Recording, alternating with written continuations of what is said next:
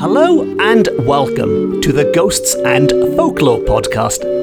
I'm Mark Rees, and on each episode, I investigate a different, weird, and wonderful subject. And on this episode, we are heading back into the dark and mysterious world of death omens.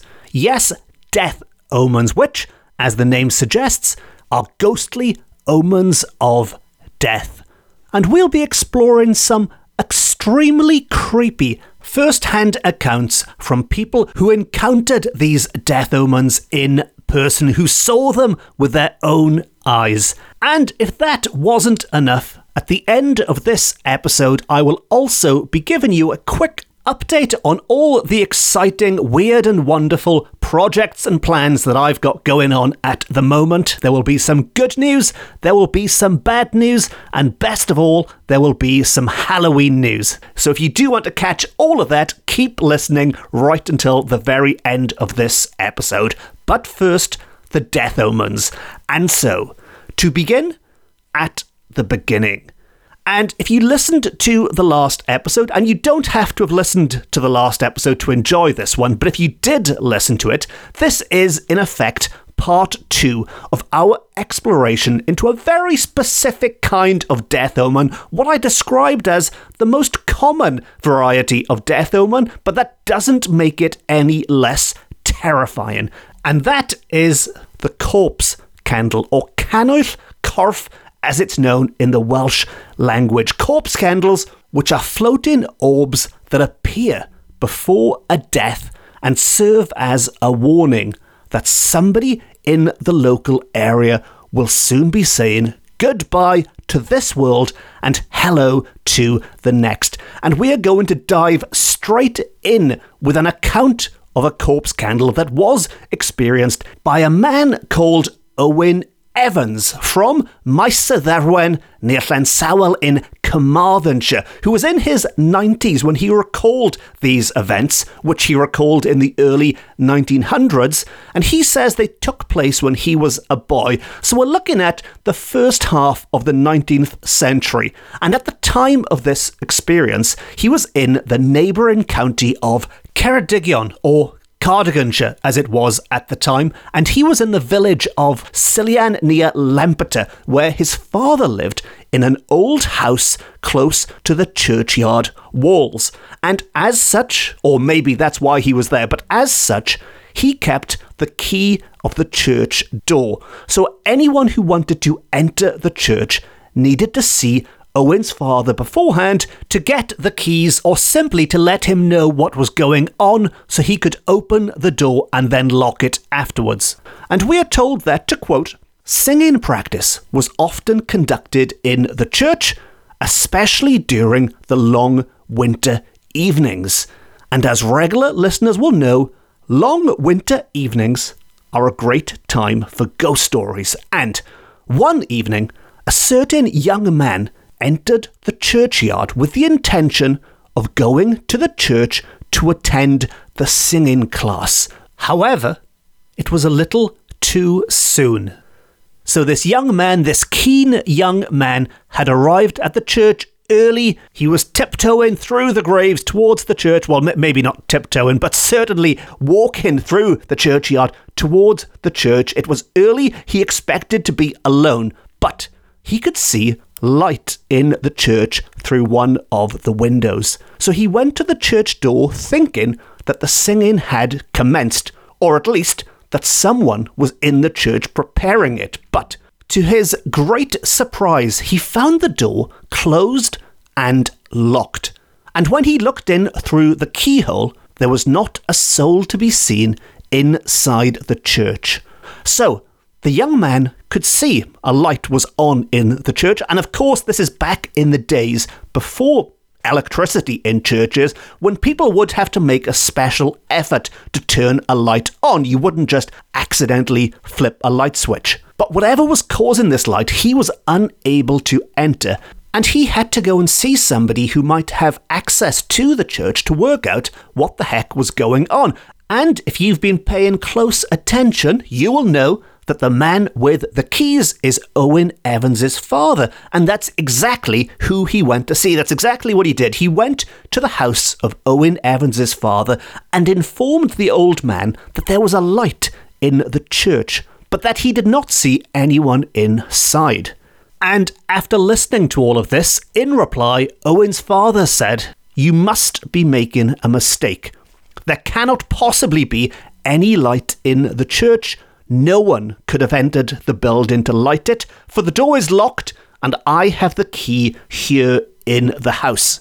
Now, this boy was not in the mood to be called a liar. He was a good, honest Welsh Christian boy who'd gone to church early for singing practice. He must have been a good, honest person, and he insisted, he was adamant, and I don't mean he had a white stripe on his face, but he was adamant that he was telling the truth, and he insisted, "I am positively certain that there is light in the church, for I took particular notice of it." So I am sure you can see where this conversation is going. They both disagreed. They were both adamant that they were correct, and there was only one way to sort it out. Both of the two men now went to the church together, and as they approached, they noticed a light coming out from the church. So it appeared that the boy was correct. There was, or indeed there had been, a light in the church, because it was a light that was moving, which suggests it was being carried by somebody. But as they approached the church, the light approached them. It departed from the church and was itself winding its way through the graves, tiptoeing through the graveyard towards them. And we are told that this light moved slowly, but not directly towards them. It veered instead to a certain point in the churchyard. So it did not go directly for the men, it veered off to a certain point, and the two men followed it and watched it until it suddenly disappeared down into the holy ground.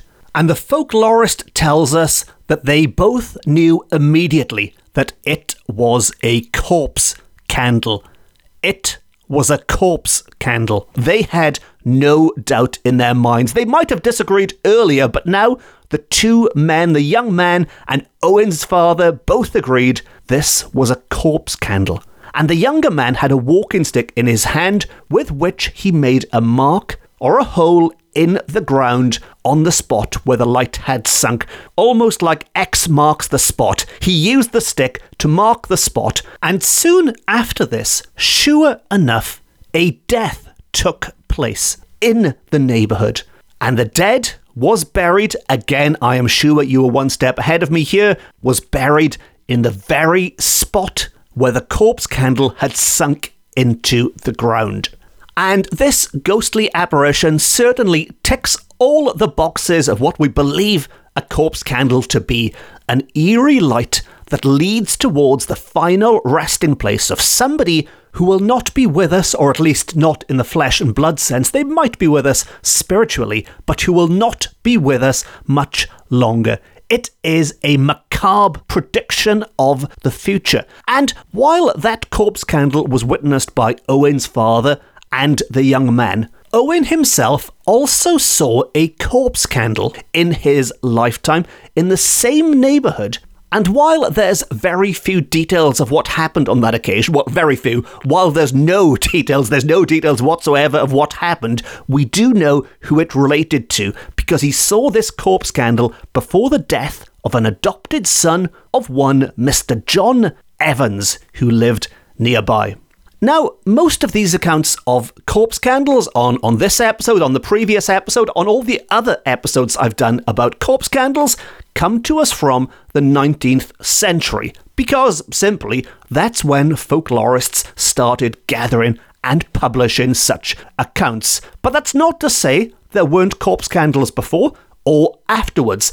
And the grandfather of Welsh folklore, the Tad Key of Welsh folklore, or Welsh ghost lore more specifically, Wales's original ghost hunter, the Reverend Edmund Jones, did also record similar accounts in the previous century. And one such account dates from the century before that again. So this next account comes to us from the 17th century. Evidence that corpse candles have been forewarning the good people of Wales of upcoming deaths for centuries and centuries. And the Reverend tells us of how a young woman living in Montgomeryshire, one of Wales's historic counties, so she was from the top half of Powys today, although it's not really important where she's from, because the encounter with the corpse candle takes place elsewhere in Wales, because she had travelled westward to visit friends in the Ceredigion village of Llanillar, which isn't too far away from our last account. It's about a half-an-hour drive or so from Lampeter, and sadly it proved to be quite an ill-fated visit to go and see these friends. In fact,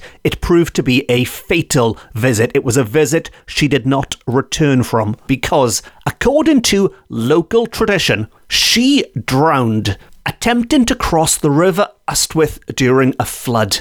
And the good Reverend who recorded this account tells us that a short time before the melancholy event took place, people in the neighbourhood had seen a corpse candle hovering up and down the river. So the locals knew in advance that somebody was going to die in the river, and in hindsight, maybe they should have warned people. Maybe they should have warned this newcomer beforehand. But there is, at the same time, a sense of inevitability about these corpse candles. If you see them, you cannot change the future. There are no accounts of people defying the corpse candles. If you see them, the event will come to pass. And as I've mentioned on previous episodes, bodies of water were popular places to see corpse candles, and the cynical might suggest that's because they might be caused by natural causes that are more likely to be seen in these wet and windy marsh places. But the true believers will tell you that it's simply because bodies of water were far more dangerous back in the day, especially at night time and especially during a flood. And one particular tradition from nearby Carmarthenshire speaks of a 3-flamed corpse candle on the water, and corpse candles do come in many shapes and sizes, and the colours of which might offer a clue as to who is going to die. But in Carmarthenshire, this 3-flamed corpse candle, which was seen on the surface of the water near Golden Grove a short time before 3 persons were drowned near the spot. And again, you don't need me to point out how a 3-flamed corpse candle could signify 3 tragic victims.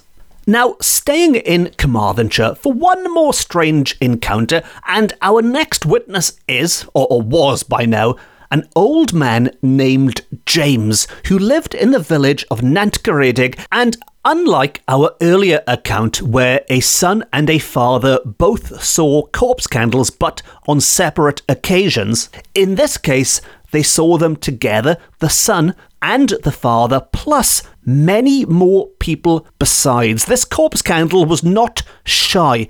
Everyone saw it doing its thing, and it was doing it in the parish of Cynwyl Elfed.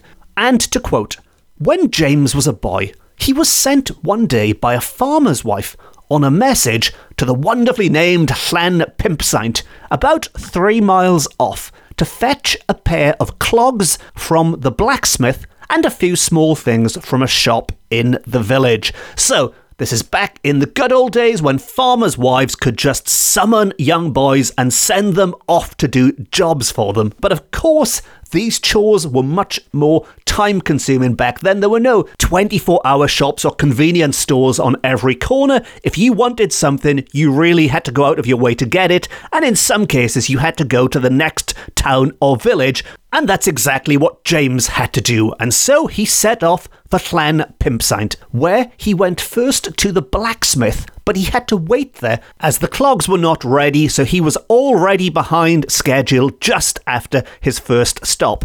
Then he went to the village shop, but by the time he went there, unfortunately, the woman who kept the shop was not at home, and he had to wait several hours again for the shopkeeper to come back. so that when he finally returned to the farm with the message in reply for the farmer's wife, plus the clogs, plus whatever groceries or whatever it was he was buying in the shop, it was quite dark. But on the plus side, she made it worth his while by giving him plenty to eat and a present of a waistcoat. What more could a young man want than plenty to eat and a present of a waistcoat? Which might seem like a strange present to give to a young man, but hey, simpler times. Maybe that's where we're going wrong nowadays. If you have a troublesome youngster, a troublesome teenager, all they need is a nice waistcoat. But now James, with a full belly and a fancy new waistcoat, made his way home back to Nantglas, where his parents lived, but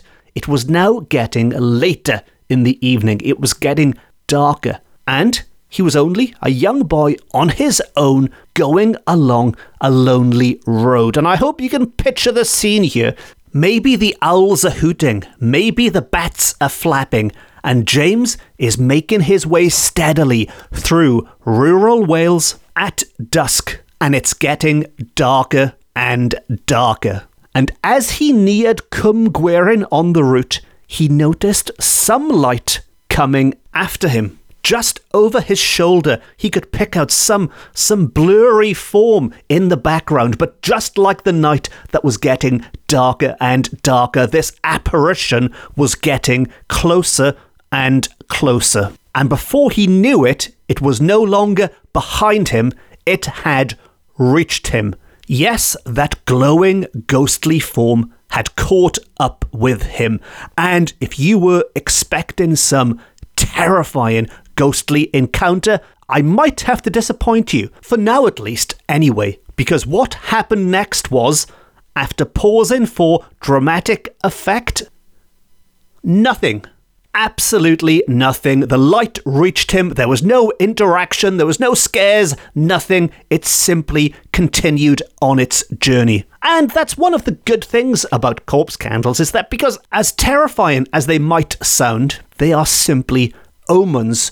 They are not an immediate threat, at least not necessarily. Usually they're not a threat. They simply need to play out what they need to play out. And in this case, this corpse candle, if we assume it is a corpse candle, had some predetermined route it had to follow regardless of anyone else who might be around. And while it might have scared this, well, it definitely scared this boy, as we'll find out, but that was not its intention. Its intention was purely to go about doing omen-type things. The getting scared part is simply an unfortunate side effect, but this light went straight past the boy. It simply kept hovering, and to quote, it was about 2 feet from the ground as it went slowly along. So off it floated slowly about 2 feet off the ground. Now, with this light ahead of him on the road, James did quite a sensible thing, which people don't usually do in ghost stories.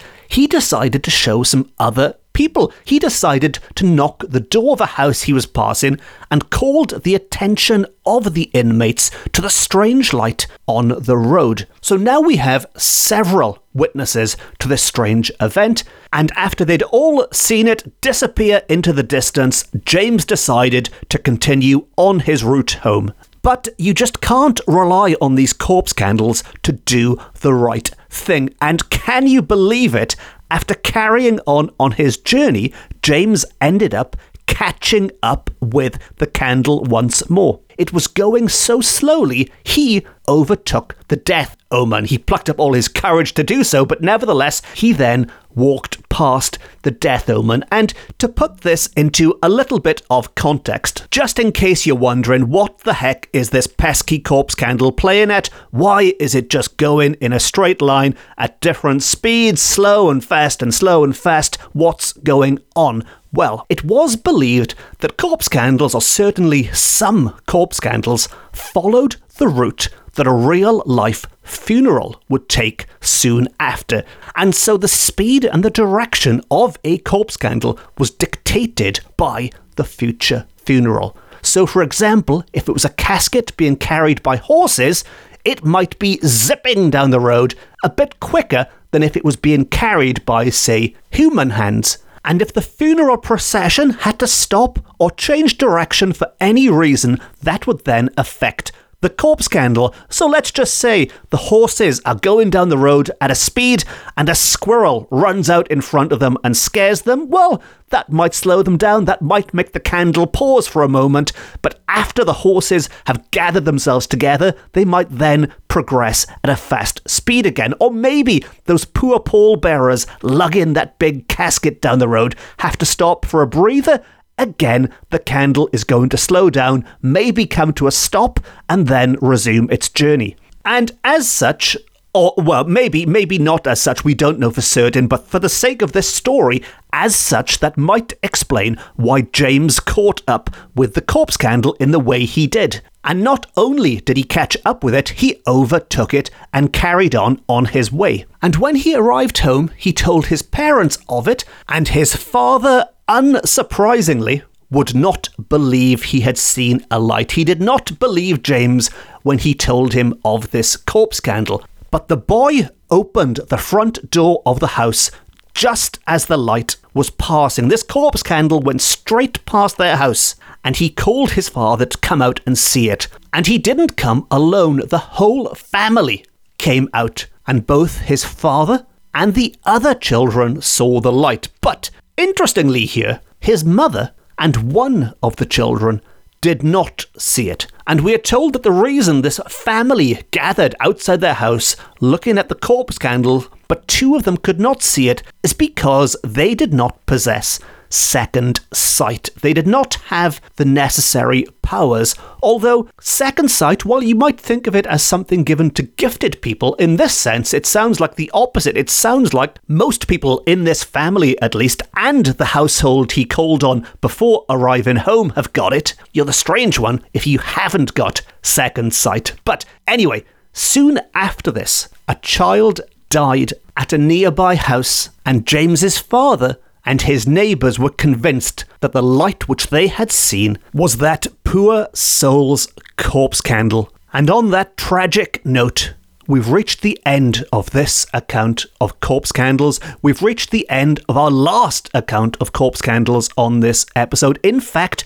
we've reached the end of the normal part of this episode. Although I don't think normal is the correct word in this context. There's nothing normal about this podcast. So ends the abnormal part of the podcast. And if you tuned in just to hear the Death Omen stories, then this is where the journey ends for you on this episode. But if you did want to listen to me talk rubbish for a little bit longer, I did promise one of my updates with some good news, some bad news, and best of all, some Halloween news, and we'll dive straight into that right now. And if you are new to the podcast, maybe this is your first episode, in which case, welcome to the podcast. But besides this podcast, I also do many, many other weird and wonderful things. I've published several books about Welsh ghosts and folklore and other things besides Welsh culture and history and so on and so on. I do talks, I do events, and I have lots of other exciting projects up my sleeve. And twice, maybe 3 times a year, I like to do these updates just to bring everyone up to speed with what's going on. And it also gives me a chance to shamelessly promote my new books. But I promise I won't do too much of that right now. Now, let's start with the good news. And actually, no, let's start with the bad news, because nobody wants to hear me go off on a downer. So let's get the bad news out of the way. And it is very bad news. Oh, it's very sad news, I should say, rather than bad. It's bad and it's sad. And it's something I didn't want to talk about on the podcast. I thought long and hard about this a few months ago, and I decided I wouldn't mention it. But when it came to doing this update, I realized I had to mention it in some way, because it does relate to what I spoke about on my last update. But anyway, I'm going to mention this quickly. I'm not going to dwell on it, and you'll appreciate why very soon. But on my last update, I did speak about some exciting things that I had coming up, and the one that I was most excited about was the video content, and I hate the word content, but for want of a better word, content, the video content that I was working on. Now, I was working on this with a very dear friend of mine, a very, very talented filmmaker. And that episode went out sort of late February, early March time on a Thursday, like it always does. My episodes always go out on a Thursday. And a few days after that episode was published, there's no sort of easy way of saying, there's no sort of simple way of saying it, but my friend who I was working with passed away very suddenly. And as I'm sure you can appreciate, that's not the kind of thing I want to go into in much detail right here, right now. And also, it's not the kind of thing that should be tucked away at the end of an episode. And I really am trying to think of a good way to do something in their memory. And as soon as I do, you'll be the first people to find out what that is. I'm sure that will be a much more positive update when it comes. And while I am not going to get into the personal side of things, I think anyone who has experienced this, or even if you haven't, I'm sure you can appreciate the situation. But what I did want to mention, because it is a bit weird. Well, it's not weird. Maybe it's quite normal. But when you sort of waste as much time as I do writing and talking and going on social media and recording podcasts and writing books about ghosts and death and funerals and graveyards and corpse scandals, of course, and death omens and all this stuff, when that impacts you in the real world, you do well, I can't speak for anyone else. I personally quickly lost interest in anything to do with those kind of topics. That's not the kind of stuff I want going on in my spare time, as it were. When you're dealing with darkness and sadness in the real world, you know, the last thing I wanted was to go home and read books and watch films about this stuff. Not just because of this. There's other things going on, but as a result, the spring and the summer, I did have a bit of an existential crisis, I guess you could say, and I spent a lot more time on what you could call the non-spooky stuff that I also spend a lot of time writing and researching and things, the art history, the opera, the theatre, the Shakespeare and things. But the good news is, because that is the bad news out of the way, we are coming to the good news now, and the good news is spooky season is looming, and I have had my first sip of pumpkin spice latte, and if there is one thing in the world guaranteed to perk me up again, it is pumpkin spice latte. Maybe with some candy corn thrown in as well. Although, as I've discovered from many of my North American listeners, people think I am mad for importing candy corn to Britain. People in America are throwing this stuff away, and I'm over here paying extortionate prices to get the stuff imported. But if you don't want your candy corn, send it to Wales. But anyway, I've got my mojo back, as it were, and the leaves are falling, and it's the best time of year. As I'm recording this, it's the end of September. October is just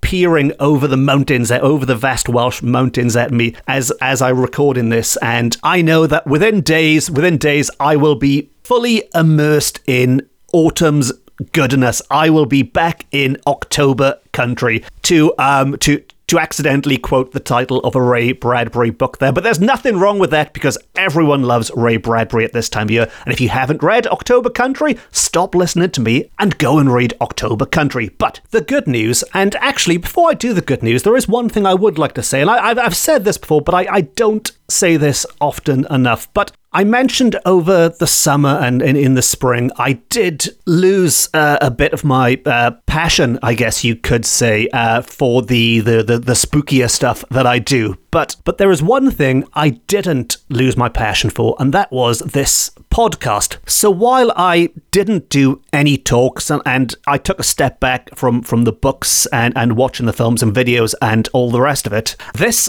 podcast kept going bang on schedule every single episode. And the reason I did that is purely because, and this is 100% genuine, I honestly can't believe how many people are listening to this podcast around the world every single episode. And in a way, it makes me feel obliged that I have to do it. And so it is thanks to you, and it's also your fault, but it's thanks to you that I keep doing this every single episode. And I've said it before, I'll say it again, it blows my brain that when you think about it, it's such a ridiculously niche, a ridiculously specific subject to be recording a podcast about. It's the kind of thing, I mean, Ghosts and Folklore of Wales, it's about as niche a subject as a podcast about Japanese breakfast cereals or something. It is so obscure. Who the heck wants to listen to that? Well, clearly there are thousands and thousands of people around the world, which is just amazing. I don't know why, but what I can say is I really, really appreciate it, and long may it continue. If you keep listening to this nonsense, I'll keep recording this nonsense no matter what happens. Now, good news. Let's do the good news. And I guess the big good news, if you enjoy my books, if you don't enjoy my books, you could put this into the bad news section. But the good news is that if you enjoy my books, I mentioned on the last update I had 2 new Welsh ghost books coming up. They are both finished. They are both heading your way. The first one will be out in November. And if you follow me on social media, you will already know this. And if you don't follow me on social media, please follow me on social media. But the book in November is going to be called Paranormal Cardiff. Paranormal Cardiff. And if you did read Paranormal Wales, and I know some of you must have, otherwise they wouldn't have commissioned another one, but if you read Paranormal Wales, you'll know the kind of thing to expect. Lots of ghost stories, lots of folklore, and what I really wanted to emphasize with this book and the other books is almost to tell a history of the city in ghost stories. And at the same time, and this is an important thing with all of my books, or all of my books in the paranormal series, I should say, not all of the books, but with the books in the paranormal series, I want the reader to be able, where possible, to go and visit these locations after reading about them. I don't want to talk about some story that happened in some house at some point in the past a long time ago. Instead, wherever possible, it's not always possible, but wherever possible, I want to show photographs of these places. You are effectively using words and photos to point a finger at these places and say, look, there it is.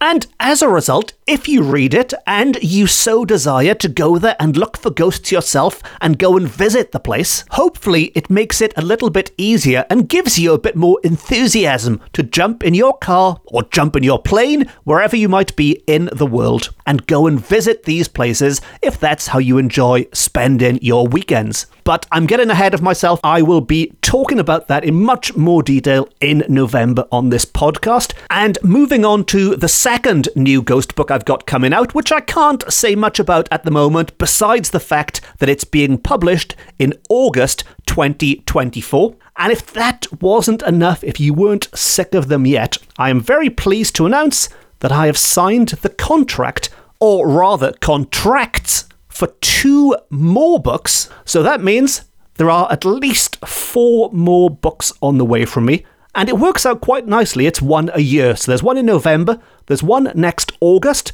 then there'll be one in 2025 and another one in 2026. And who knows, if people keep buying them, maybe there'll be one in 2027 and beyond. And I did mention there'd be a shameless plug coming up, and the shameless plug is that Paranormal Cardiff is available to pre-order right now.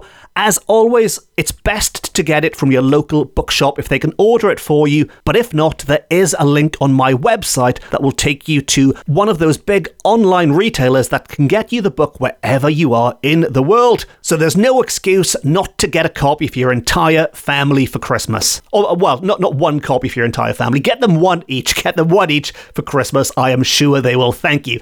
Now, on to the Halloween update, which is also part of the good news update. And as regular listeners will know, again, I like to dedicate all of October to Halloween episodes, or Norse Calan Gaeaf as we call it in Wales. And this year, that means there'll be 2 Halloween episodes. Some years there's 3, it depends how the calendar falls. But this year there's going to be 2. And on the next episode, I'm going to be joined by a special guest, a very good friend of mine, to look at Halloween folklore in Wales, but also further afield. I haven't recorded the episode yet, but I've got a funny feeling Canada might play a part in the next episode, to give you a little teaser, a little something for my Canadian friends who tune in. But we're going to look at Halloween in different countries, different ages, different generations. And if you're wondering what all of that means, well, you'll just have to listen to the next episode. How is that as a great way of getting people to hit the subscribe button? If you want to know more about that Halloween folklore, tune in to the next episode. But even better, the episode after that one is this year's big Halloween special, and that will be published just days before Halloween itself, on the Thursday before Halloween. And yes, I can confirm that it will be a ghost hunt episode. We are going out and about for that one, and I have assembled a team of Wales's greatest ghost hunters for the challenge, and we are going to a location which I'm quite excited about, because this location has many documented cases of paranormal activity that span certainly a century, maybe even centuries. I will find out for certain before I record that episode, but at least 100 years worth of hauntings. But despite this, and this is why I'm so excited about going to this place, despite this, it has up until now gone under the radar. And to the best of my knowledge, nobody has ever filmed or recorded there before. It certainly hasn't been on any of the big TV shows or anything like that.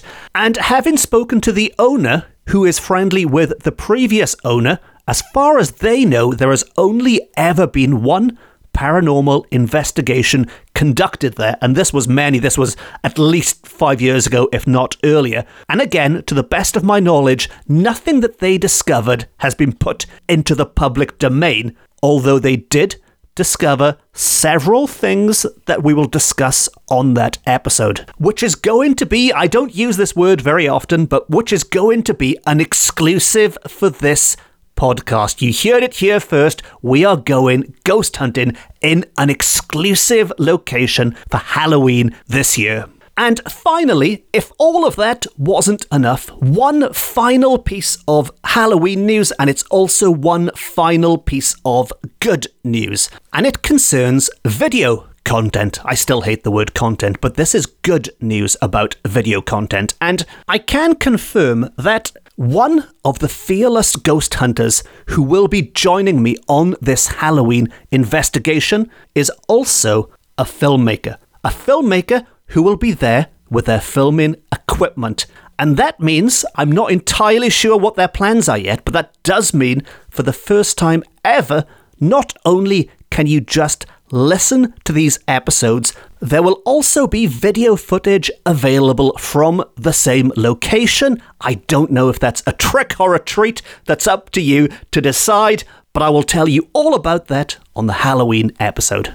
All of which, finally, it feels like I've been talking for hours, but all of which finally brings me to the end of my update and does bring me to the end of another episode of the Ghosts and Folklore podcast. If you are still listening, I take my hat off to you. I applaud you. You are one of the hardcore listeners who keeps going right until the end, and I really do appreciate it, and I don't take anything for granted, and I hope you enjoy what's coming up for Halloween. If you really enjoyed it, as always, please consider pressing the subscribe button. Then you will not miss an episode. You will not miss those Halloween episodes. And if you really, really enjoyed it, you can support the podcast by treating me to a coffee via my website, or you can just leave a nice review or rating or something. If you'd like more Ghosts and Folklore, I've already mentioned this a few times, but you can follow me on social media. I'm on all the main platforms, and I've also written a number of weird and wonderful books, including Paranormal Cardiff, which will be on sale in November. And on that note, it just leaves me to say thank you very much for listening. Diolch yn fawr iawn am wrando. I've been Mark Rees. This has been my Ghosts and Folklore podcast, beaming to you from Wales to the world. And while we might indeed spend a lot of time talking about death and ghosts and graveyards and the rest of it on this podcast, as the late, great Terry Pratchett showed in so many of his works, these subjects can also bring joy. They can even bring laughter. And to quote one of the great writer's many great characters, no one is actually dead until the ripples they cause in the world die away. Until next time, no star.